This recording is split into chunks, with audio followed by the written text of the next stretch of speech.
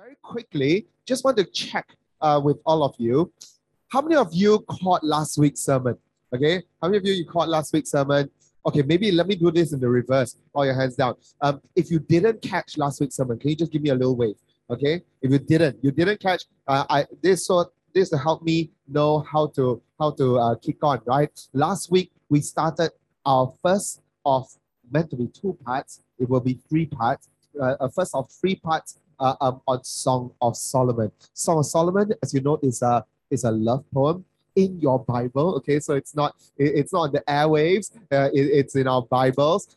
It is mature. Okay, in a sense, yes, it's mature. It's mature. Okay, and because of that, our kids are next door. And so among us just adults, we're gonna look at Song of Solomon a bit more now. Last week, thank goodness, I covered most of the parts that would make you blush, right? And I think I had the best seats in the house to see you blush. Actually, it's the reverse. You all saw me blush, right? It's the reverse. Today, we are looking at the next thing, right? Another layer deeper into the meaning of this strange yet beautiful book. Now, before that, sorry. Oh yes, we ended here. Last week we ended on this slide, and I was talking about intimacy, about God's vision for intimacy and how it is always a personal one, an intimate one, right? One that involves a vulnerability. We open up our hearts, we open up ourselves, even to our weakest parts of ourselves. It is always mutual, sharing, actual, meaning it's not virtual, it is actual. You're really loving someone, and it is always self-giving. And there is a counterfeit. There's a counterfeit intimacy, counterfeit version of sexual intimacy out and about, and it draws your attention. It is a dehumanized one. It is a depersonalized one, such that it always objectifies the supposed lover, but it never humanizes them. It objectifies them. It's not the same thing. Quite the opposite. To humanize and to objectify, right? It is always, because of that, always exploiting the other, whether it's through the eyes or through the body or through their thoughts. It's always exploiting someone else. It is always because of that selfish, fantasy-based, and consumeristic. That is not real love. That is not the intimacy that God has ordained for all of us. And so I want to lead us layer by layer. I think today I don't so much have 3 points, so it's not an old school 3-point sermon.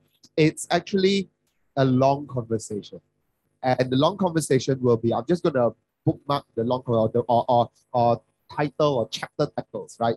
There are five of these, and the first one is that we all long for intimacy. I'm just going to pause now and then just pray for a moment before we jump in, right? Let's all pray together. Father, we thank you, Lord. Father, we thank you, Lord, that today we can be here. We can be here with you. We can be here in your presence. We can be here to allow you to speak, and we can be here to hear you say, I love you, to hear you say you are important, I notice you. We can be here to listen to the voice of our Savior, our lover, our God, our treasure, say, I see you. You are worth much to me. So, Father, may you turn all our hearts to you. May you help me to share your word in an honoring way, in a truthful and faithful way, Lord God. May I be decreased. May you be increased. In Jesus' name we pray. Amen. All right. And so, just want to share. I would like to freestyle a little bit today. I would like to. I feel it's going to be a struggle for me to preach from my heart today. So I want to override that by preaching from my heart today. When I was a kid, primary school, I had a teacher. Okay, so a little bit of context. I'm the youngest of 6 kids, right? And so all my 5 older siblings went ahead to school before me. To be fair, My four older sisters went to a girls' school. When I went to my boys' school, I was only in the shadow of one sibling, so to speak, only in the shadow of one sibling, so to speak. But um, uh, I think my teachers knew my family, and they knew my sisters. They knew how well high achieved they were. And so I remember being a very young boy, probably not much older than my kids right now, when one teacher spoke this to me. He said, "You are the black sheep of your family." Yeah, I was kind of like an active kid, typical. I don't know. Let's say eight. Okay, typical 8-year old. Active, not doing my homework. Hygiene standards were not really there. I was just a typical kid lah. Okay, I was just a mess lah. Okay, and at some point, this teacher said to me, Fergus, I think he knows my family a lot. You're the black sheep of your family. Wow.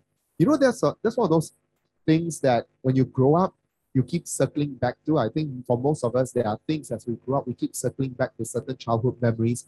That one I kept going back to it. I kept going back to it because it kind of, and I didn't know Jesus back then, so there was nobody to help me go in and uproot all these kind of words spoken over me. It kind of became a core memory for me. And a lot of my life, I found, I kind of lived it out. I don't know whether I went out there and started reenacting it and started to be black sheep in my group of friends, black sheep out of my group of my friends from university, black sheep in among the cell leaders in YA, black sheep among the pastors in SMBK. I don't know. I don't know if I have ever gone out to subconsciously reenact those words. But I know what the Lord is saying to me. And I think for all of us, this is a journey one, right? And for me, what he is saying to me is, I love you. I see you. And then I can tell you, the enemy has a way of taking some of these things from your past and really provoke you maximum, right? He will kind of trigger you. And I know the Lord keeps saying me, Fergus, do you really believe that I love you? And then there are days where I say yes, and then there are days where I say, oh, I'm not sure, man. I see some of this, I'm not sure. And then he says, Fergus, do you remember when what that teacher said to you? And I say, yes, I remember. Of course, how to forget? How to forget, right? I'm the black sheep of my family, right? That's what I was told. That's what was spoken over me. And I want to say this. I want to declare this, and this is not a triumphant thing, but I want to declare it because I think it is important to say these things. I'm not the black sheep of my family. I am a sheep in my family. I am a sheep in God's family. And I think it's important because this it deals with the identities that we have in terms of knowing whether we are defective, whether we are substandard, whether we are broken, whether we are the marred one, right? Or whether we are truly beautiful and worthy of the love of another. And the another whom we are talking about is God. And so, my friends, as we go into Song of Solomon today, I want us to have this as our lens. You are of much value because God loves you. God loves you. And in loving you, he assigns you value. I honestly don't know what value, what intrinsic value I have, what intrinsic value all of us have, if not for the value assigned to us by God. Is there some intrinsic value? It's hazy. I'm not sure how to even gauge that. But I know one thing I can gauge. I know one thing I can gauge. The God who created all the heavens and the earth, the God of all creation, says to me, I love you with a ferocious love, with a forceful love, with a joyful love, with a love that overflows. I love you until the end of the world.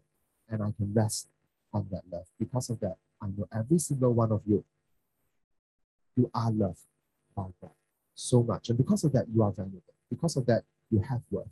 We are all on a journey of longing for intimacy. I was sharing this earlier on social media as well, that we are all kind of inbuilt. It's like we are hardwired Can I get just a little bit more on the mic? Just a little bit soft. We are all hardwired to long for love. And sometimes we deny it. Sometimes we say, no lah, and then we put up a brave front, like it's not something that matters to us. But we still are, right? We still are. It is a need, it is a love, it is a necessity deep inside us that is primal. It's deep inside us, right? It's deep inside us. It is a primal need for something. We long for intimacy. Now, let me take you all the way back to Genesis chapter 2, right? Because I want to show you some things that might make you go like, aha, I did not see that before. Genesis chapter 2, the Lord God said, it is not good for man to be alone. Now, if you are familiar with the creation narrative of Genesis chapter 1, you will know that every time God created something on each day, what did he do? Come on, Sungei Buloh Church. He said, it is good, right? Let there be light. And then light came, and he said, it is good. Evening, morning, the first day. And after that follows 4 other days, right? 4 other days where he goes on creating, and after every time he creates something, whether it is the marine life or the plant life or the sun and the stars, in the sky, he pronounces that it is good. After he creates man, he says it is not good for man to be alone.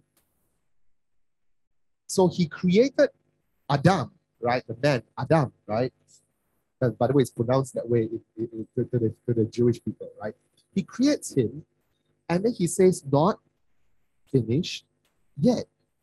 Not good that he's alone. And we always read everything else after this purely, exclusively in the context of marriage. We hear it in weddings, we hear it in marriage seminars, we read it in marriage books, Christian marriage books. We always hear Genesis 2 purely in the context of marriage. I say purely because it is important that we hear it in the context of marriage, because it is relevant and central, I may even say, to marriage, but it is not the only layer to hear Genesis 2. Adam was alone. It is not good for this guy to be alone. On a very primal level, Genesis 2:18 is also not alternatively, but also about companionship. It is also about friendship. It is also about camaraderie. It's also about having someone to talk nonsense with, sit by the lake and fish, look at the star. You see something beautiful, you want to express it. You have nobody next to you, you have somebody next to you. You can express joy, you can express beauty, you can express anger, you can express pain, whatever it may be. And so the Lord God had formed out of the ground all the wild animals, all the birds in the sky, but for Adam, no suitable helper was found. So the Lord God caused the man to fall into a deep sleep. While he was sleeping, he took one of the man's ribs and then closed up the place with flesh. Then the Lord God made a woman from the rib he had taken out of the man, and he brought her to the man. Then the man said, this is now bone of my bones, flesh of my flesh, and she shall be called woman, for she was taken out of man. Now he is good. Before he had companionship, he was not yet good. After he was not alone, then he became. Now, I'm going to cycle back to this later, but I think it's very important because Genesis 2 gives you the goal. The goal is bone of my bone, flesh of my flesh, taken out of me, so that you and I are made of the same substance. Our hearts beat together. Our flesh wounds together. Our spirits sing joy together. That's what bone of bones, flesh of flesh really means. And so we have this longing because until and unless you have companionship, you have someone or many someones or other someones, or maybe on a most ultimate level, a someone, it is not good. And your longing for that feeling of joy and love and satisfaction will never, ever truly be met. Song of Songs, Song of Solomon, verse 1, verse 2 says, "Oh, that he would kiss me with the kisses of my mouth." Now, if you can look past the fact that it's a girl saying to a guy, "Oh, that he would kiss me," I would say this. Songs 1, 2 speaks of a universal longing. A universal longing to be loved, to be wanted, to be desirable, and every single one of us makes this cry. Every day. Every day. Oh, that he would kiss me. Now, I'm a guy, so I don't say, "Oh, that he would kiss me." Neither, I'm a married man, so neither do I say, "Oh, that she would kiss me." But at the heart of it, that's what we want. And if you can just look at this desire, this cry, this call, this need, say, "Oh, that I would, that they would what?" When you're at the workplace, your cry, your deep inner cry is, "Oh, that they would notice me. Oh, that they would praise me for my slides. Oh, that they would accept that my solution, my problem solving had some merit in it." Maybe at home, your cry is, "Oh, that he would, appreciate my cooking," right? Or "Oh, that she would appreciate my cooking," right? "Oh, that someone would say thank you for how the laundry is done," right? "Oh, that I would be given some time, to rest." "Oh, what is that?" "Oh, that he would kiss me." What is that kiss me for you? Every single one of us have this. And everywhere we go, in every arena of life, we are sending out this pulse. It's like a Bluetooth signal, right? It's constantly going out. You don't have to press a button and hold it to trigger that it's pulsing. We are pulsating with this call. "Oh, that he would kiss me. Oh, that I would be loved. Oh, that I would be gently spoken to." What is it for you? We are pulsing this every single day. And this need, where does it come from? Where does it come from? Is it just because we FOMO? We see other girls have like boyfriends who really care for them. Is it that we see other men whose wives treat them real nice, and we suddenly feel of missing out? Like, "Oh, I wish I could. I wish I." That is it relative? Is it relative to another person? And such that if there were no other persons, we moved out to the country, there's nobody around us, that all those needs will be met, and suddenly, because I can't compare, I'm fine. Is it? I dare say not.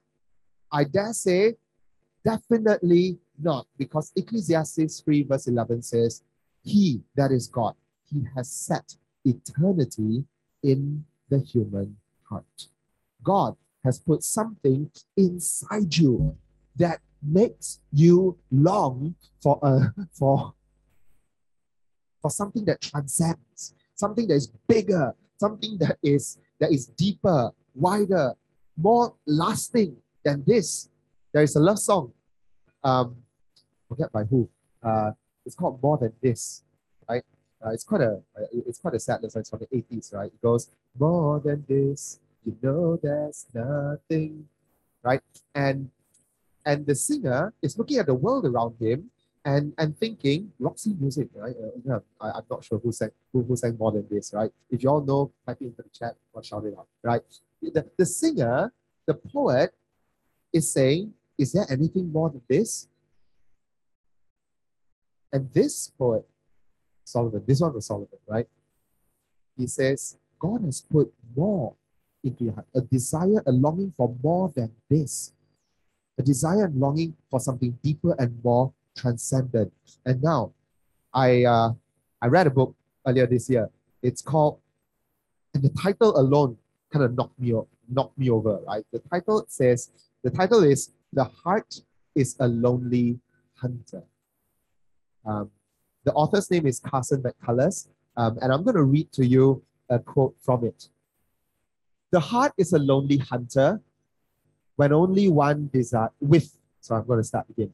The heart is a lonely hunter with only one desire, to find some lasting comfort in the arms of another's fire. Driven by a desperate hunger to the arms of a neon light, the heart is a lonely hunter when there's no sign of love in sight.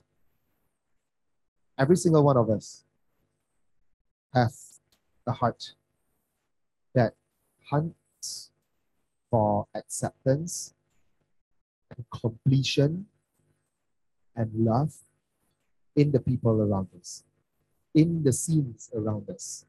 And as long as there is no sign of love inside, the heart will keep on hunting in a lonely way. You know, sometimes the poets and the prophets of this world, you know, so to speak, right? Prophets, right? The writers of this world have much to say about the human condition that can speak to us, right? We hold it in tension together with the truths of God. It can be a very beautiful thing. We all long for intimacy, but intimacy can prove to be very elusive. You guys know Songs chapter 3, right? The girl wakes up in the night. She said this, "By night on my bed, I sought the one I love. I sought him, but I did not find him. I will rise now," I said, "and go about the city. In the streets and in the squares, I will seek the one I love. I sought him, but I did not find him." This is the girl, the woman in Song of Solomon. She wakes up in bed, and she's not married to him at this point yet. He's not there. So she's not expecting him to be there. But she wakes up desiring to be with him. Her so-called lonely heart starts hunting, and she hunts through the city. I sought him, I did not find him. So she goes through the street, she goes to all these places, and she did not find him. She starts looking for others to help her find this elusive thing, which is her lover. Church, I know all of us long for that something, and we turn here and there for help. Some of us have decided that we will do it on our own, that we'll seek for love on our own. We'll find it on our own. Nobody help me because you're not good at helping me anyway. And then we go about it. And the heart is a lonely hunter when there's no love inside.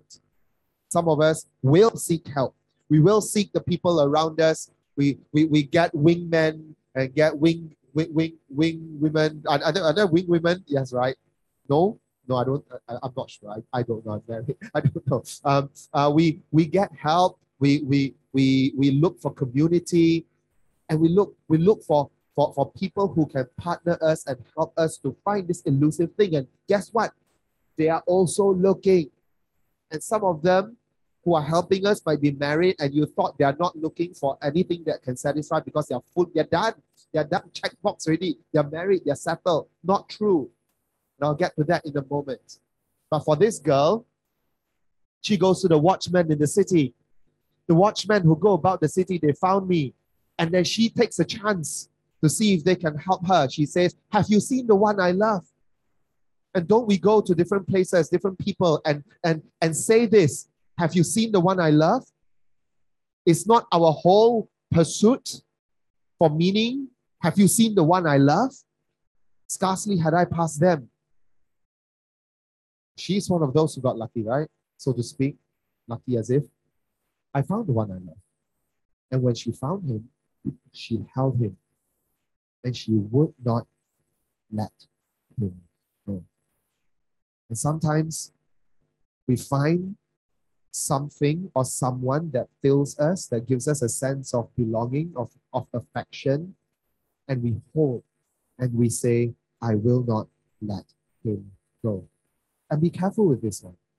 Be careful with this one because even the sweetest, most most tenured married of couples at one point will have to let each other go. And there are some relationships, some targets, some ones I love. If you hold them and you hold them too tight, there'll be a better love that you cannot hold because you're holding on to this. Some of us have to let go of some loves in order to hold on to a better love. And I can say this because I know that if I hold my own loves too tightly, if I hold on to a failure and the 3 kids, if I hold on to them too tightly, there are going to be times when God is going to call me into a new so-called romance with him, and he's going to ask me to loosen my grip. And if I keep my grip too tight, I will hold him, I will hold them, and I cannot let that go to hold on to God. And so I'm learning, 42 years old, 12 years married, that it's going to be a journey of learning how to find the one you love, how to hold, how hard, how tight to hold, when to let go, when to loosen your grip. And there is no rule book, there is no guide manual for this. It's a journey with God. That's why Jesus comes and he says, come, follow me, right? Come, follow me. Not learn, not apply these principles, but come, follow me. I want to move on from this. Have you seen the one I love, right? I'm going to move on. I want to talk a little bit about marital intimacy and non-marital intimacies. And by non-marital intimacies, I'm not talking about extramarital intimacies, not the same thing. A lot of the time, we think about marriage and the sexual intimacy you can find there as being like this. We pedestalize it. Can I say this in church?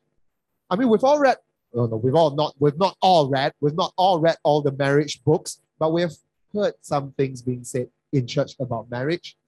We've all possibly heard pastors talk about marriage. We've all been to weddings and heard wedding sermons.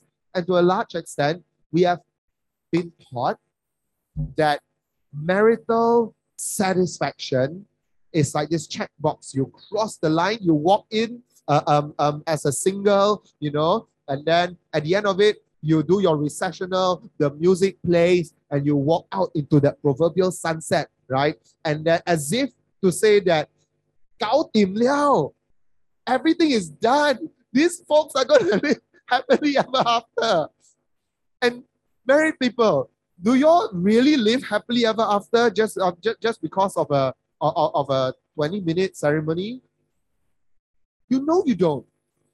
You know that quite possibly your life immediately became 50 times harder. Yeah, it did. It did. I mean, it became 50 times easier in some respects, and then it became 50 times, 100 times harder in some other respects, because now you are joined, almost spiritually conjoined with another person, and you have to make that work. And now you're going to desire and put all your needs for intimacy into that one person is going to fulfill all your intimacy needs. But sometimes, and I speak on behalf of church and pastors, sometimes we almost go to the extent of saying that once you find your husband, everything counted, and all your intimacy needs, right? You can take it all and you can pour it all onto him. Boom! And the same for wives. Okay. And the poor fella, overnight, has to meet all your needs. And they can't. And they won't. But they can't. And they will fail you. And they will disappoint you. And that's because maybe our culture over-exalts some of these things. Maybe our culture today over-exalts romance. Maybe our culture, I showed you last week, our culture today definitely over-exalts sexual intimacy as the highest form of all intimacies, such that if you are exercising and active and fulfilled in that area, your whole life is sorted because you are the most fulfilled person. That's the most important one, and you're fulfilling that. Our culture does that to us. And if you just move a little bit away from the Netflix and chill to church, we have our own church version of that. Marital bliss is the highest form of intimacy. Get to it. For somehow you manage to land at the altar, walk out with him or her, and you tap into this thing and you'll forever be satisfied. Not true. Not true. And then our poor singles, there's a visual joke here, by the way, right? Because we expect our singles to be plants. Right? We expect our singles to have no sexual desires. We expect our singles to just keep it under a lid, like those old Milo tins who just go bang, bang, bang, right? And then the pressure cooks and the desires are legitimate and they are there, and they're valid and they're felt. And frankly, we're not very creative in church about how to help them with those needs.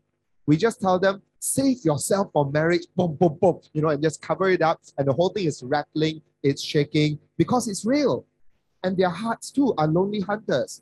And until there's a sign of love inside, it will be looking, it will be hunting for some kind of connection.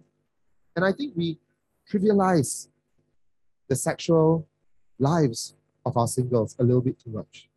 Once we get married, we got him ready, and then imagine me, okay, pastor already, married ready, got him ready, got kids ready, and then I can tell the singles, hey, guys, just save yourself. Just wait until you get married, then you will have great sex. Just wait until you get married, and then everything will be okay. Just wait until you get married, and all your desires will be fulfilled by your new spouse, by your spouse, right? And maybe we trivialize the sex lives of our singles, and to an extent, we don't know how to steward their sexual desires. We don't know how to steward sexual intimacy among singles who do not, or at least in church, our Christian ethic, we do not say to our young people that you can go and insert blank, right? We say no, but we don't know how to steward it other than say no, or say wait, or say stay yourself, right? We don't. And I don't think that's fair. And I don't think that's loving. It's not about fair, but I don't think that's loving. And so I'm in the journey of learning how to steward the desires, the passions, the longings of our singles around us. I'm on this journey, and I will not even come close to presuming that I've kind of got this one figured. But I wanted to raise this today because I wanted our church to have an open conversation about it. And I wanted us to have the first word and to get the first word on it correct. The first word on this is that the sexual longings of our singles are important. We will not gaslight them. We will not treat them like they don't exist. We will not trivialize them. We will understand and accept that these things are real, they are there, and our role as a community is to love them and to find a way to steward it together. I will get to this later. Well, actually, I think I've got a quote. And this is such a good quote. Athalia sends me the best quotes, okay? Athalia sends me the best quotes. Like if she was my friend, I'd marry her, right? Marriage is not the answer for your loneliness. It is a metaphor of the answer. Can you all hear this? Because this was a mic drop moment for me. I don't know if this is a mic drop moment for you. Marriage is not the answer to for your loneliness. It is a metaphor of the answer. This is why marriage, as great as it may be, will ultimately fail to satisfy your deepest longings to be known and loved. When I read this, and I knew in an instant that I wanted to show this to you, right? And I wasn't quite sure how to do the slide because I wanted to show you everything, but I really wanted to help you land on this. Guys, in church, sometimes we pedestalize marriage as the thing that's going to satisfy everything. It's not. It's not the answer. But here's the rub. It is the metaphor of the answer. Our human marriages are metaphors. They are symbolic, they are emblematic, they are representative of the love that Christ has with us. And marriage is not the ultimate thing on the pedestal. The most important thing that we are all aspiring to is the love that Christ has for the church and the love that the church has for Christ. And we are all approximating that. Does that make sense? We are all going for that. And one of the ways we go for that, one of church, not the only. And I would be reticent to say the most the best metaphor. I won't even go as far as to say the best metaphor. It is one of several metaphors. And some people will say it's the best metaphor. If you read a marriage book, it definitely will. And that's okay. That is okay. But it's one of the metaphors for which we understand the love between God and us with God. And in that relationship is the ultimate intimacy, is the ultimate love, is the ultimate joy and satisfaction. And in that, the lonely heart finds its love. And every other metaphor is approximating it and trying to reach out for it. I want to move on. One of the things that we sacrifice when our culture, now, the culture out there in the world puts romance as the highest. Romance or sexual expression as the highest thing, expression, right? In church, we often just replace it with marriage. So it's more holy lah, got the job, okay, it's marriage. But actually, you know what? It might be more similar to each other than we think. Really, let's be honest. One of the things we sacrifice when we pedestalize some of these things are other expressions of intimacy. Because it's going to startle you, and it should startle you. What I'm going to show you next should startle you. That the Apostle Paul, in writing to both the Roman church and the Corinthian church, said and used language that triggers the Jewish readers to remember Genesis 2. He says this. Now, he says this in Romans 12. As we have many parts in one body, in the same way, we who are many are one body in Christ. And individually, now hear the reading of the wording of this. Individually, we are members of one another. Now, we always hear this exclusively in the context of serving in church, and I have my role, and some team should be thankful for the connect team, and connect team should be thankful for the preacher, and preacher should be thankful for the broadcast team, and so on, right? And yes, I get it, it's true. But it's much more than that. It's much more than just your spiritual giftings and how you operate in a team. It is fundamental, it's essential. It speaks to the essence of how we are to find meaning in our human actions with one another. We are one body in Christ. We, the church family, the Apostle Paul, it's in our Bible. The church family is to be one of the metaphors for how we approximate the love Christ has for us. That when we love one another with that kind of love and the kind of sharing of one body, it's almost marital. Why is it almost marital? Because you remember in Genesis 2, bone of my bone, flesh of my flesh, you and I, you were taken out of me so that your body is like my body, and individually we are as members of one another.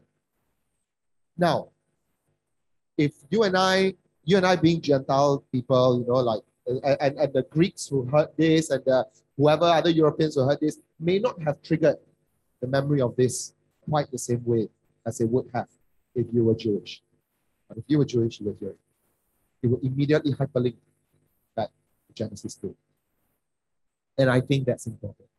Because one of the things we have sacrificed in pedestalizing marriage as the most important and only expression of sexual intimacy or kind of love and longing is that we sacrifice some of these things. I want to show you a quote. This quote, I found it in a Christian website of a guy quoting someone else, okay? And I'm not sure, the guy is in religious studies. I'm not sure what his faith persuasion is, but I'm going to read to you. It's a little bit academic, but I think we can handle it, okay? How are we doing? Are we doing okay? Yeah? Because our post-Freudian world associates all physical attraction and interpersonal affection with erotic desire, intimate same-sex friendships become all but impossible to achieve. To avoid being mistaken for gay, these days, many self-proclaimed straight people, men especially, settle for superficial associations with their comrades. You're following? And reserve the sort of costly intimacy that once characterized such chaste same-sex relationships for their romantic partners alone. Their ostensibly normal sexual orientation cheats them out of an essential aspect of human flourishing, deep friendship. We'll let that sit. And I'm going to explain it a little bit in case you're still thinking, like, what does that mean? What does that mean? It means this, that once upon a time, the pressures that were applied on men to be bros with other men without the pressure of being perceived to be gay was not there.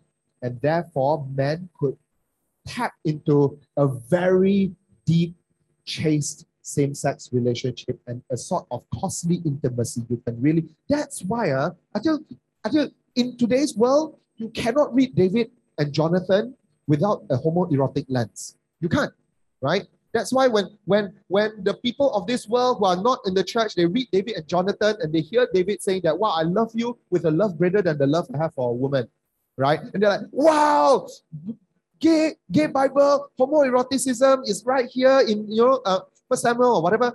It's like, no, it's because we have pedestalized sex, right? Can a man have a filial love, a brotherly love for another man that is so deep, so rich, so powerful, so forceful, so loyal? Can two men have that without being homoerotic? Yes, it should be. We have sacrificed that.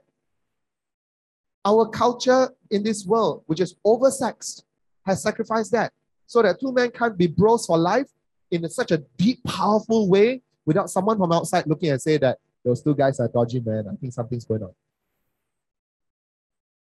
And we are poorer for it. We are much poorer for it. This writer talks about men, right? I don't know how it is with women. Y'all will know, right? I know that with guys, we will bro, very superficial sometimes, until a certain point, we can go a little deeper, but I don't know how much we have been sacrificing in the midst of this. And then in the midst of this, there is a counterfeit intimacy. And there are all kinds of counterfeit intimacies. I'm quite scared to go into this because to talk about counterfeits. Now, my favorite quote on counterfeits is this. The counterfeit contains much of the original, but the original contains none of the counterfeit. Think about that. You will never make a 3 ringgit counterfeit note. You will never make a 3 ringgit counterfeit note. Why? Because there is no original 3 ringgit note. If you're going to make counterfeit money, you will make counterfeits of something that is real. In other words, the counterfeit contains much of the original. It will contain as much of the original as it can, with 1 or 2 errors. But the original contains none of the counterfeit. And that's very important to know. As Christians, we live in a world full of counterfeit light, counterfeit joys, counterfeit longings, counterfeit satisfaction to your longings. Your longings are real. Your counterfeit longings, it's the satisfactions to your longings. And we must have discernment. And how do we have discernment? If you talk to an old school banker, right, they will touch the notes. They touch like how many thousand pieces of that 100 ringgit note or that 50 ringgit note until the moment they touch, with eyes closed, they touch the counterfeit note, I can feel it off. This one feels off, right? And why? How do you grow that level of sensitivity to the original until you touch the counterfeit just a little bit, you can tell this is off. I have a friend who used to make bags, repair bags, used to repair bags, right? And all these Pan Streets and all these Datins will bring their designer bags to him. And he would lift the bag and immediately, just by the weight distribution, he would be able to tell, oh, actually, you thought your bag was, original. Someone got the certificate, from LV or whatever, but it's not, right? It's not. When you are familiar with the original, right? Isaiah 44 speaks about a counterfeit God and a counterfeit love, and he says it with so much burn, so much burn. Isaiah 44 says this: the woodworker cuts down the cypress. He burns half in a fire and roasts meat on it. Ah, I'm warm. I see the blaze. He makes a god with the rest of it and bows down to it. Save me, for you are my God. And all counterfeits work like this. All counterfeits work like this. It contains none of the original. These are some of the counterfeits. There are so many. I want to show you three because they're relevant to us. Counterfeit intimacies can come in all kinds of shapes and forms and sizes. I want to show you three and just make a few comments about each one. Fantasy is a form of counterfeit. A lot of sexual fantasies, in fact, I may dare say almost all sexual fantasies, are counterfeit because they are you not actually loving that person. So you see someone who looks physically desirable. You either look at them on a screen, look at them on what, paper? Does anybody do that anymore, right? Or you have them in your mind and you recreate stories, you recreate scenes, you recreate settings and visuals, but actually you don't love them. You actually don't love them because you will not sit there with them while they are grieving and go through long journeys of that. You will not sit and listen to them be boring because they may very well be very beautiful but also very boring, You will not sit with them through them learning new skills and failing and having to lift them up through that. You will not sit with them through them as they go through journeys of fighting with their family or fighting with their best friends or something like that, and then walking them through. That's love. That's real love. And if all you want is to go in there, strip them and take them, and then spit them out, that's a counterfeit. That's not real intimacy. Real intimacy is when you genuinely love that person. And they are actual to you. They are not just pixels on the screen to you. They are actual. You love them. You will sit with them. You will go through fire with them. You will drown together with them if you have to. That's love. And if you touch this enough, you can feel when you're indulging in counterfeit intimacies. Romance. At least romance as the world sells it. I grew up watching a lot of Bollywood. I did. I really did. I really did. The era of Kuch Kuch Hota Hai and the era, right? I learned to sing all the songs. And one thing we got to know, now, y'all got to know this. I'm a film student, and when I talk about TV and film and pop culture, I'm not a prude. I really am not a prude. I'm really not the kind who's going to come to you and say, you need to watch less, That's not me, right? I mean, some of you really do need to watch less of whatever it is, right? But that's not my default posture. My default posture is the fact that this speaks to you says something about your life. And it says something about the world you live in. And it says something about us as a community and as a society. So I grew up watching a lot of Bollywood, but I don't watch Bollywood the way the people in India watch Bollywood. Bollywood is so extravagant and over the top and absurd because the people who watch it, majority, are living in utter poverty. And outside their doorstep is just decrepit life with no hope. And so cinema becomes an outlet for fantasy and romance. It becomes an outlet for escapism because the rest of their life is so bleak. Last week, I made mention of Korean drama. Immediately, half the room took out their guns and were like, I've got that red dot on your forehead. One more word, Pastor. I'm gonna gun you down, right?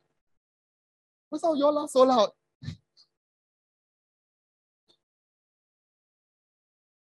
I'm not gonna wade into this for the sake of saying, y'all shouldn't watch so much and all that. Just go ahead and watch it. But know that it says something about you. Now, it says we are Malaysians, okay? So we've got different demographics and we've got different statistics.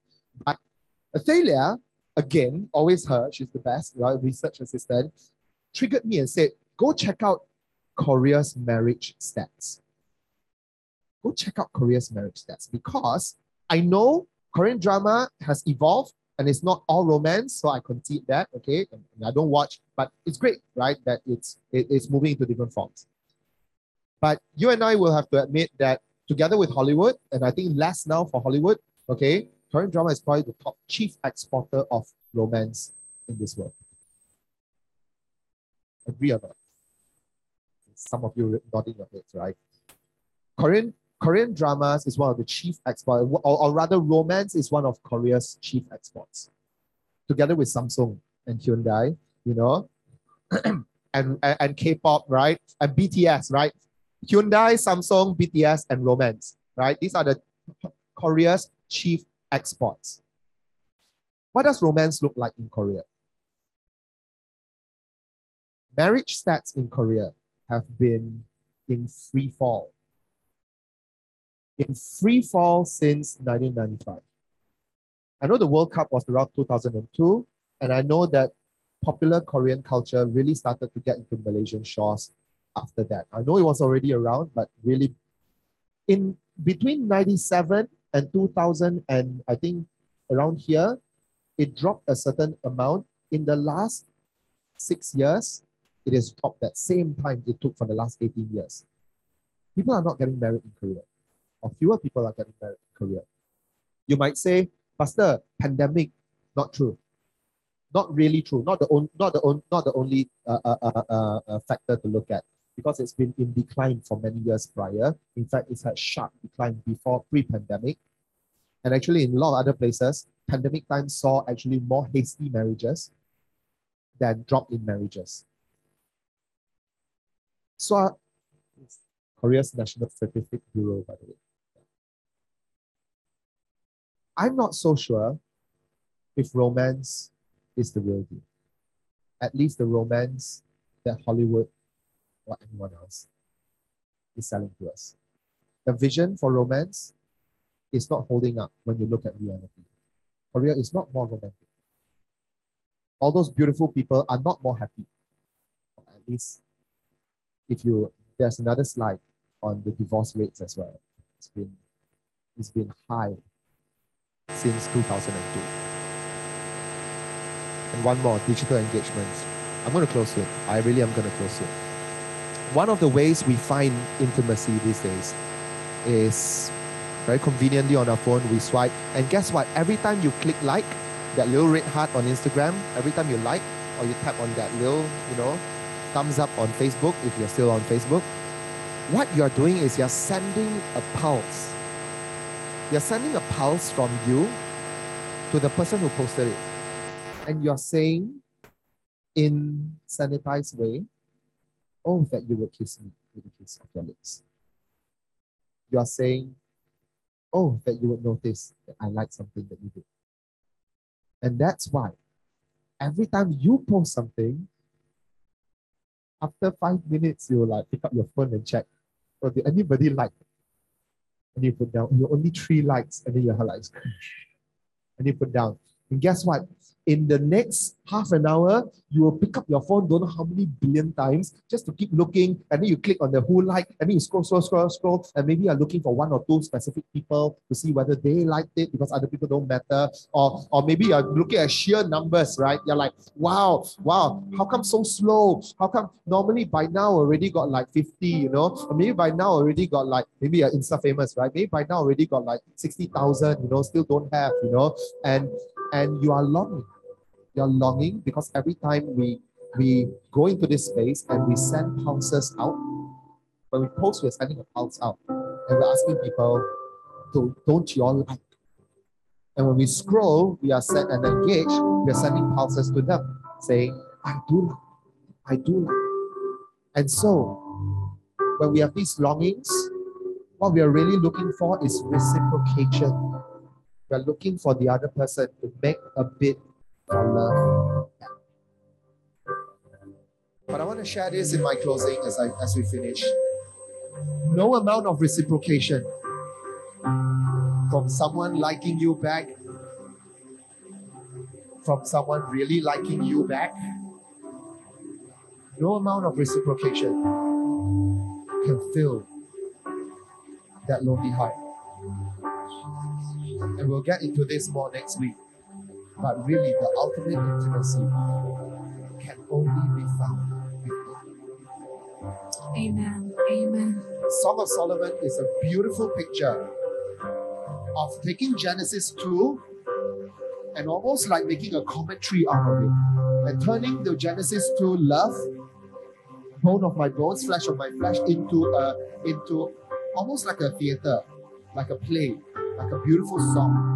And you see it. You see the goal and the idealized version in front of you, Song of Solomon. The love between a man and a woman, the love between one person and another person, never mind marital or non-marital, just seeking someone to notice you and see you as worthy and beautiful. And yet, the best efforts will still disappoint and fall short. Because there is no greater love than this. Church, all eyes closed.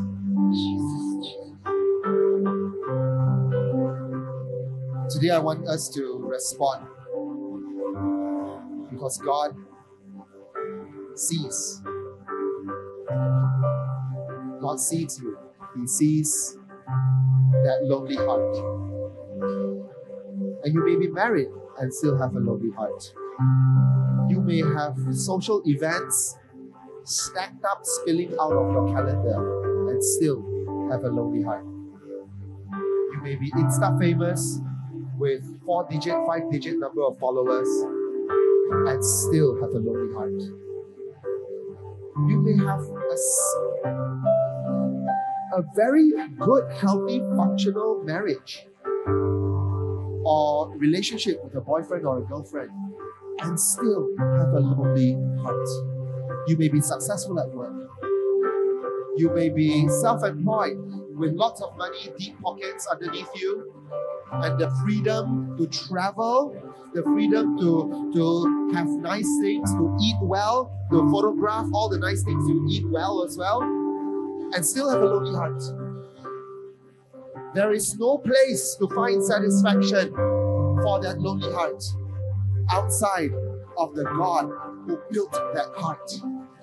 Because when He built that heart, He hardwired into that heart an eternal longing that cannot be fulfilled by temporal things. He gave you a love that lasts, a longing for a love that lasts forever, and that shape there is nothing in this world that fits that shape. So there is a eternal love of God shaped whole in all our hearts. And not even the best approximations in the flesh can fill it. I ask you to close your eyes because I want us to all pray. I want to pray. I want to lead us all in prayer. And as I lead you in prayer, I want to invite you to pray along. If it's meaningful for you, pray along. Heavenly Father, Heavenly Father, you know my heart. you know my heart. You see how much I long You see how much I long for love, for love to be noticed, to be noticed, to be beautiful, to be beautiful, to be wanted, to be wanted, to be seen to be seen and acknowledged. and acknowledged. You know how much my thoughts You know how much my thoughts long to be endorsed. long to be endorsed. You know how much my efforts You know how much my efforts long to be long appreciated. to be appreciated. And I can't find it anywhere. And I can't find it anywhere. Church, in your own way, I want you to say this to God. I've gone searching for the one I love. I ran through the cities and the highways and byways, through the squares. And in your own words, I want you to say to God, just story it to God. Story your journey to God right now. And as He sees one impression after another, of all your best efforts to say, have you seen the one I love? Have you seen the one I love? And if you think of God coming through your stories and seeing them one after another, He sees them all. Scarcely have you passed by them, that you found the one you love. He is right here. He is available to be in your heart, to be with you, to be your ultimate source of satisfaction. And He will say to you, I am with you. I love you. And furious raging waters cannot separate my love from you. Church, today, invite Him into your heart. You may be older, you may be younger, you may be married or not. Jesus is the ultimate place to find your intimacies met and satisfied.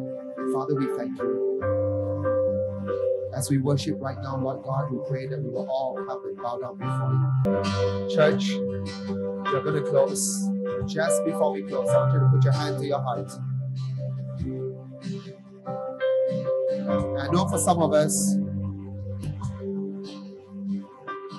we've been hooked on a counterfeit intimacy. I want you to name it before the Lord, and then we'll close. Name it before the Lord. You are safe. He is here. Father, this love I have, I give it over to you. Remove it from me.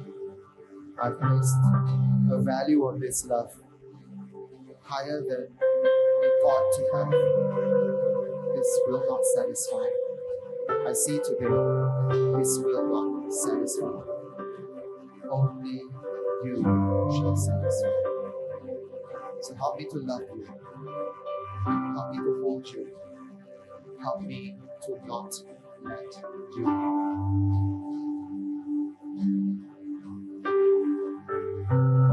Now may the Lord bless you and keep you.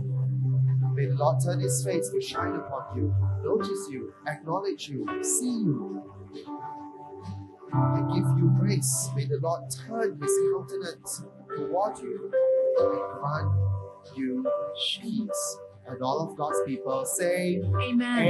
Amen. Amen.